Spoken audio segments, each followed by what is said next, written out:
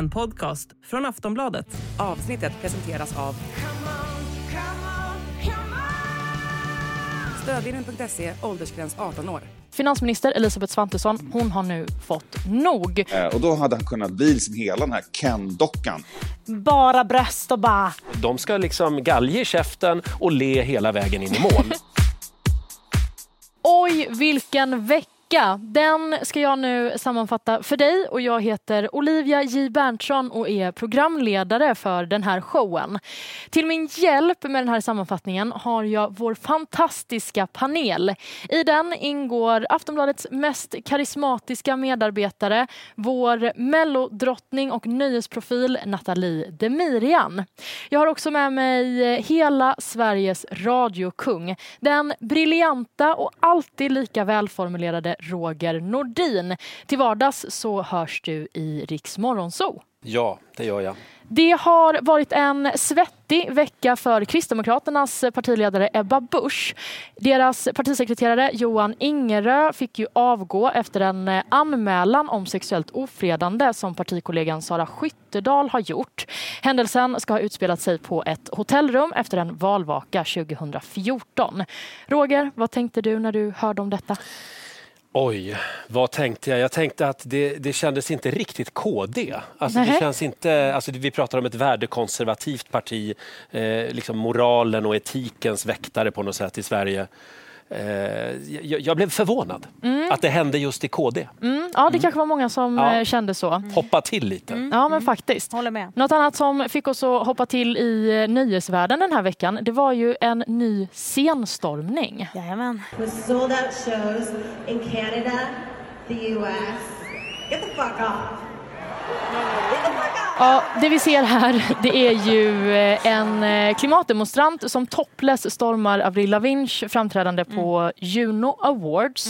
Avril blev inte så glad över detta. Nej. Är det över gränsen av demonstranten, Natalie? Helt klart över gränsen, ja. Varför tycker du det? Nej, men alltså så här. De här personerna verkar ju vara så att de tänker att all press är bra press. Men, nej men vad fan. Jag tycker Avril var lite oskön. Får man säga det? Men hur ska man reagera när någon stormar en scen? Jo, men det var ju ändå ett gott syfte. De vill ju rädda världen. Jag tycker att, jag vet inte. Så du tycker inte att det är över gränsen? Nej, men ibland måste man gå över gränsen. Ja, fast liksom den vägen att gå då. Ställer bredvid just Avril som så sällan gör såna här framträdanden. Bara bröst och bara, här räddar jag klimatet. Nej, jag köper inte. Men vi pratar ju om det nu. Ja, men det gör vi verkligen. Och det är ju precis som du säger, Roger, att ibland kan det ju vara så himla lockande att göra just det, gå över gränsen. Och det ska vi prata mer om idag.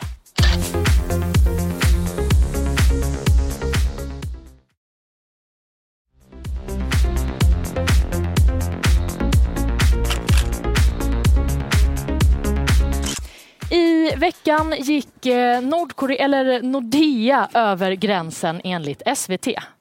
Nordea har avfyrat minst en kryssningsrobot från en ubåt i Japanska havet. Ja, det var ju inte Nordea som gjorde det, givetvis. Är du säker? Ja, jag är säker, för det var nämligen Nordkorea som låg bakom detta. Men just det här med att säga fel i livesändning, Roger, du gör ju många timmar live varje morgon. Har du något exempel? Oj, nej, jag säger aldrig fel. nej, men det är ju så med ord. De kan ju komma ut lite fel, va? Det är lätt hänt. Men jag minns en grej, det var ju något år sedan när vi skulle uppmärksamma att det var internationella dagen mot kvinnovåld. Just det. I studion. Och då pratade jag om det en stund. Det är ett ganska känsligt ämne också, man vill inte säga fel där. Exakt. Och så avslutar jag hela det här resonemanget med att säga att det är internationella dagen mot kvinnovåld och det tycker jag vi ska slå ett slag för. Nej! Vad var reaktionerna på det? Det är konstig stämning och det var faktiskt några som hörde av sig också. Så vi fick ju gå ut då några minuter senare och förklara. Men det är live och jag hade ju inga dolda avsikter eller onda tankar utan det bara kom. Så det inte bara det läget där, den punchlinen. Ja, nej, precis. Jag bara, nu säger jag det.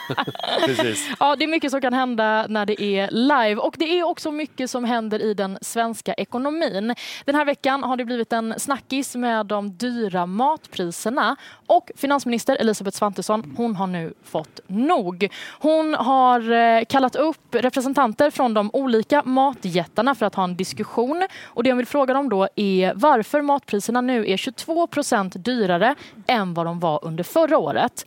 Natalie, hur har det här påverkat dig? Men alltså, lika mycket som alla andra tror jag, men det jag är mest upprörd är nog tomater ändå. Ja. Alltså en så här liten ask, är det typ 200 gram babyplommontomater för typ 40 spänn på Hemköp. Jag blev helt vansinnig. Också så nödvändig i min matlagning. Så jag var bara, okej. Ja, men det är många som känner med dig i det här. Men någon som inte verkar ha drabbats särskilt hårt av de höga matpriserna, det är faktiskt finansminister Svantesson själv. Även om hon älskar det dyra gula guldet. Jag älskar Bregott. Det har blivit väldigt mycket dyrare. Men jag är privilegierad. Just det, hon är ju privilegierad. Det kanske inte är den gruppen som har drabbats hårdast av de här priserna på mat. Men jag tänker i kändisvärlden, Natalie, har man märkt av den här utvecklingen där? Alltså jag har ju verkligen varit i mellobubblan, så jag har inte sett den typen av inlägg hos våra kändaste kändisar i alla fall. Däremot vad jag har uppmärksammat är att influencers är väldigt bra på att liksom låtsas som att de inte lever i den bubblan i alla fall, som är liksom drabbade av kris och panik just nu, utan de lever vidare med sitt liksom liv precis som det brukar vara, vilket är väldigt lyxigt. För när följare ber om tips om diverse saker, typ billiga hotell i Stockholm eller vart ska jag äta i Stockholm, då ger de oftast tips på de allra dyra ställena. Det var en tjej som la ut så här Grand Hotel som tips på vart man kan bo i Stockholm. Skitbilligt. Ja, inte superbilligt. Men Roger, du är ju en del av kändisvärlden, får man ändå säga. Du lever i ett hav av spons, vanligtvis. Där har du mig. Hur går det med sponsrandet nu i det går åt helvete, alltså. Tunga tider? Vi mikroinfluencers. Du har ändå 75 000 följare på Instagram, så du är mer än mikro. Bra jobbat. Märkte du nu att nu låtsades jag som att jag inte visste hur många följare jag hade? Nej, men alltså det jag kan notera, det är att det har förr fick man lite så här, det finns ju så här byråer som säljer reklam på Instagram och de hör ju av sig då till influencers. Och de mejlen har inte kommit längre. Eller så är det bara det att jag inte är intressant. Men det kommer färre erbjudanden om samarbeten. Men tror du att det är så för alla influencers? Nej. Okej, du tror att det är specifikt för dig? Alltså, om det är så för Bianca Ingrosso så vill jag skicka en styrkekram till henne. Men hon måste lida. Verkligen. Nej, men jag tror kanske att även den reklammarknaden känner ju säkert av de här tuffa tiderna. Vilka grejer som du brukade få gratis saknar du mest nu då? Ja, bra fråga. Du vet, det är kläderna, det är resorna. Nej då. Men det kan också vara lite bra kanske. För nu sker en liten det är ju inte lika mycket hashtags längre på Instagram. Just det, du får också testa på att betala själv. Det är ju fantastiskt. Det är en jättespännande grej. Ja, man pratar ju om smör som den nya statusmarkören lite nu i de tiderna som vi lever. Och någon som har gått över smörgränsen, det är Tysklands före detta förbundskansler Helmut Kohl. Så sätter han sig och så börjar han liksom på att äta smör. Han äter kopiöst med smör. Först en assiett, 10 sådana här smörklickar, 10 gram styck som ligger där. Den konsumerar snabbt. Sen tar han in en till och också den går åt. Sen liksom går han ner på något sätt i varv. Ja. Alltså jag älskar det här klippet. Ja, men det är helt fantastiskt. Det här är Göran Perssons bästa tal. Ja. Men vilken berättare han är också. Men Roger, Helmut Kohls beteende, är det över gränsen? Oj, vad svårt. Är det över gränsen att käka smör? Ja, det är nog att gå över gränsen lite. Natalie, på ett EU-toppmöte får man göra så här. Nej, men vadå? Alltså smör utan bröd och dippar i? Bara smör? Nej, det är över gränsen. Ja, men då har vi ändå samma åsikt där. Helmut Kohl, det där var över gränsen. Nordea har avfyrat minst en kryssningsrobot från en ubåt i Japanska havet. Gick Danny Saucedo över gränsen under Melodifestivalscenen? Många har ställt sig den frågan, nu även vi. Diskussionen handlar ju om hans outfit och kanske framförallt den här rejäla rosa hatten som han hade på sig. Men det var också en resa med den här outfiten, Natalie. Det var det. Vi som var ute där på plats, vi såg ju på fredagens publikrep på kvällen att Danny dök upp på scenen, men då hade han den här rosa hatten. Och också en peruk under det, alltså långt brunt hår. Oj. Och vi var så här, vi vet ju att det är Danny som ska köra. Är det Danny? Alltså så. På lördagens genrep på dagen, då tror jag att det tog upp ett par glasögon mitt i det hela också. Men peruken var borta. Och sen på lördagskvällen då så var peruken också borta inga glasögon under större del i alla fall uppträda. Ja, det har varit en resa. Men hatten fick vara kvar. Hatten var alltid kvar. Den röda tråden där. Ja, men verkligen. Och den har ju fått en del uppmärksamhet. Vi hörde av oss till en expert för att höra vad han tyckte om den här outfiten. Och det som Danny kommer till att leverera är liksom en rolig hatt. Det är allt han gör. Och då tycker jag, not enough. Jag tycker att det enklaste trixet som han hade kunnat göra är att klippa av byxbenen och gjort det till shorts. Och då hade han kunnat bli som hela den här Ken-dockan. Ja, Roger, not enough hör vi, men jag vet att du inte håller med om det. Stefan, ursäkta mig, jag älskar dig Stefan, men alltså det här håller jag inte alls med om. Men vad tyckte du? Ja, men Danny, vi pratar en av Sveriges absolut sexigaste män. Han kommer ju undan med allt, tycker jag. Och han är en free spirit liksom. Och den här hatten, det var ju lite Jamiroquai-inspirerat, 90-tals popstjärnan där. Och det är ju också en av Dannys husgudar, jag har förstått. Så att jag tyckte att det var ashett. Och jag gillar också att det var en batikfärgad tröja. Ja, du har saknat det lite. Jag har saknat det. Jag hoppas att alla tar fram sina gamla 70-tals batikkläder igen.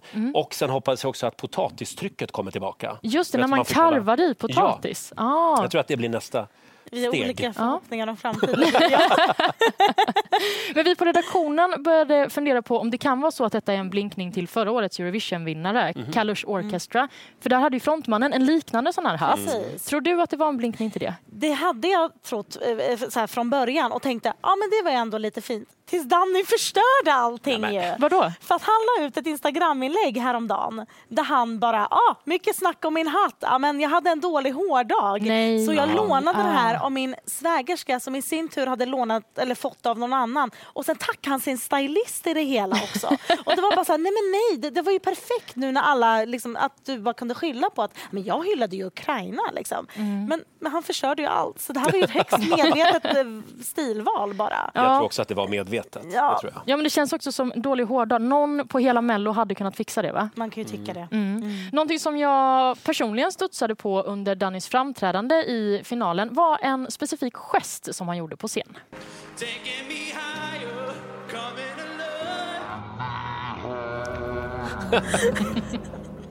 Ja, så där såg det ut. Blev det några reaktioner på detta, Natalie? Knappt några alls. Det var typ några tweets, men det blev inte så stort. Och jag tror det beror jättemycket på tajmingen av det hela. För han uppträder ju när vinnaren sen ska utannonseras. Så där och då så tänkte man väl inte mer på att där är Danny runt i någon märklig hatt. Hade han gjort det här och så mellanakt under någon av deltävlingarna, när vi inte hade lika mycket, när liksom presskåren hade lite mer tid om man säger så, då tror jag att det hade blivit rubriker. Men visade han också upp det här på genrepet så att SVT visste att han skulle göra det? Inte vad vi såg. Gjorde han det så har vi helt missat det i så fall. Jag tror att det här var en spontan grej han gjorde där och då. För SVT tror jag absolut inte hade varit okej med det. Jag tror att han passade på i livesändningen när de ändå inte kunde göra något. Ja, de hade kanske kunnat tycka att det är över gränsen SVT. Men vad tyckte du, Roger? Alltså, Danny har ju den lite, alltså det har han ju uttalat sig om tidigare också, den här lite braj-liberala auran liksom. Ja, men det är väl, än en gång, ibland måste man liksom gå lite över gränsen. Och så tänker jag på de här, vad heter de då? Smash into pieces. Just det. För de gjorde ju djävulstecknet också, som han... Edvard Blom var väldigt upprörd över. Och det blev ju en snackis det också. Men jag gillar det. Ja, men tycker du att det är över någon gräns att göra så här? Ja, men framförallt väldigt vågat. Men över gränsen, men kanske inte över gränsen ändå. Men du fick i alla fall mig att studsa till där hemma i tv-soffan, Danny. Daniel Gabriel Alessandro Saucedo Grzechowski.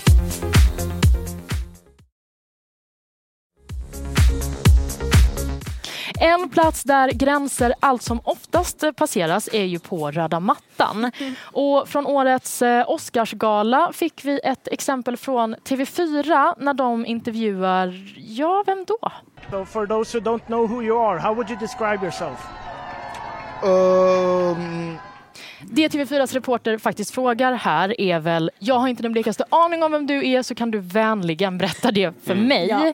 Får man ställa en sån fråga på röda mattan, Natalie? Alltså gör man det så är det ju upplagt för katastrof. För intervjupersonen kommer ju förstå att du ställer den frågan för att du inte har någon aning. Och då är det så här, varför står det här och ens prata med mig då? Och det blir bara en konstig ond spiral av det hela. Så det smartaste i det här läget, om han nu, reportern, fått i örat att för den där personen, han är känd och inte får höra vem det är. Det är bara go with it. Men inte så här, för de som inte vet, vem är du?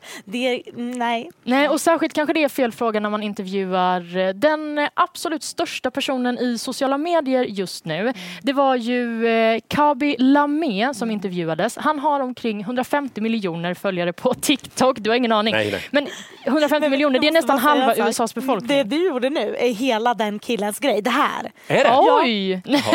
150 miljoner följare. Ja. Men sen tycker jag att man kan ju inte känna igen alla. Det går ju inte. Jag skulle inte känna igen Kim Kardashian om hon kom gående. Jo, det skulle du. Nej, jag tror faktiskt inte. Skulle inte du känna igen Kim Kardashian? Nej, men jag är så fruktansvärt ointresserad av kändisar. Alltså framförallt amerikanska kändisar. Wow. Men jag får skämmas då. Jag tycker också att det har gått lite inflation, för det har vi inte väldigt många kändisar just nu. Ja, men det får man väl ändå säga, eller? Jo, men det är ju det, för att det kommer stjärnor på så olika, från olika håll. Det kan bli en poddstjärna, du kan bli en TikTok-stjärna, en så. Sen är det väl en liten generationsfråga också. Att jag vet ju vem Siw Malmkvist och Lasse Berghagen är. Men det vet vi också. vi vet vilka de är. Vi vet också vilka de nya kändisarna är. Men jag vet ju också att du har ju erfarenhet av att faktiskt inte bli igenkänd på röda mattan, Roger. Hela tiden. Men vad händer? Nej, men alltså jag jobbar ju med radio. Det är ingen som känner igen mig. Det är kanske någon som pliktskyldigt tar en bild på mig. Och de jobbar ju i grupp, de här fotograferna, va? Så att då ser de andra att de tar en bild på honom där. Det gör vi också. Och så tar de bilder fast de inte riktigt vet vem jag är, va? Sen kommer de att fråga, vem är du? Men är det okej? Jag som jobbar med Laila Bagge, säger jag då. Och då skriver de så, han jobbar med Laila Bagge. Ja. Och så står det alltid, Laila Bagge med sällskap. Det tror jag knappt att det gör. Men är det okej då att de frågar dig vem du är, eller blir du ledsen? Nej, jag blir inte alls ledsen. Nej. Men ibland kan det också bli lite stelt när man intervjuar kändisar. Du har ju lite erfarenhet av det, Natalie. Vi ska titta på ett exempel. Hur tänker du kring att måla upp skräckscenarion? Det är du som berättar för oss nu. Berätta. Du är vår nyhetskap. En klimataktivist tog sig upp på scenen. Mick Jagger. Du tar dig för pannan. Vad var det som hände? Nej, men alltså, det är ju en seriös grej som då har hänt. En klimataktivist lyckas ta sig upp liksom, på Melodifestivalens scen ända fram till Loreen innan han blir bortförd. Det är ju en grej som man ändå vill fråga programledarna om som ansiktet utåt. Inte för att de på något sätt har ansvar för händelsen. Men ni ansiktet utåt, vad tycker ni om att det här kunde hända? Och de försöker bara skoja bort det hela. Vilket irriterar mig såklart, för jag försöker ju få ett ordentligt svar. Och göra ditt jobb. Ja, precis. Och de skojar bort det. Börjar ställa motfrågor till mig istället om att jag håller på att måla upp skräckscenarier för vad som egentligen kunde hända. Och så blev det så här, fram och tillbaka i flera minuter. Men hur kändes det när du stod där? Ja, men jag kände bara, ge mig ett svar. Och vi är ju livesändning här också. Så det kändes som att de bara slösade allas tid lite där. Jag tycker i alla fall att du hanterade situationen fint. Vad tänker du när du ser det här klippet, Roger? Är det över gränsen? Ja, jag tycker, till att börja med tycker jag inte att man svarar inte med en motfråga. Det tycker jag är ganska ohyfsat. Och sen tycker jag att det här var väl i slutet av turnén, tänker jag. Så att de kanske var ganska fed up på... Alltså vi pratar ju här om en man som har åkt på turné och pratat med en kamerakran. Ja, men just han hade någon sån här... Kanis, hej Kanis. Alltså, så att, recensionerna har ju inte varit jättesnälla när det gäller deras insats och när det gäller deras manus framförallt kanske. Så att jag känner kanske att de var jävligt less kanske. Ja, men hur borde de bete sig? Nej, men jag tycker inte att det är okej. De ska liksom galge i käften och le hela vägen in i mål. Och vara professionell naturligtvis när en reporter ställer frågor. För det här var ju en ganska relevant fråga, absolut. Ja, det är mycket som kan hända i sammanhang där kändisar intervjuas. Vi ska ta och titta på ett av mina personliga favoritexempel. Det är från Kristallengalan 2009. Janne Josefsson dyker upp på röda mattan och reportern frågar honom om mode. Men Janne Josefsson själv tror att han får frågor om sin köttfärsgranskning. Okej, fashions fiende. Eller vad sa du? Är du fashions fiende? Alltså, det här vi gjorde om Ica och köttfärsen handlar inte om köttfärs. Det handlar om bluff och båg och fuskbyggen. Gigantiska fuskbyggen. Det handlar om Sverige. Men du gillar inte fashion? Nej, jag gillar inte fusk med fashion. Man kan titta på det här klippet hur många gånger som helst. Jag hade inte sett det här faktiskt. Är det sant? Underbart. Ja. Fashion. Fashion. Fashion. Ja, men jag tycker ändå att de hanterar det ganska bra. Ja. Verkligen. Men hörni, nu har vi pratat om att gå över gränsen. Så jag undrar, vad är mest gränslöst? Är det att ha på sig en sån här rosa hatt i Mello eller är det att käka smör? Att käka smör. Hatten. Du tycker hatten? Jag tycker hatten. Ja. Jag gillar det. Ja. Jag gillar allt. Ja, verkligen. Vad tycker du om smör då? Ja, sådär. Jag är ju margarinkille, vet du. Ja, just det. Men jag måste nog också säga att mest över gränsen, det är nog faktiskt den här hatten.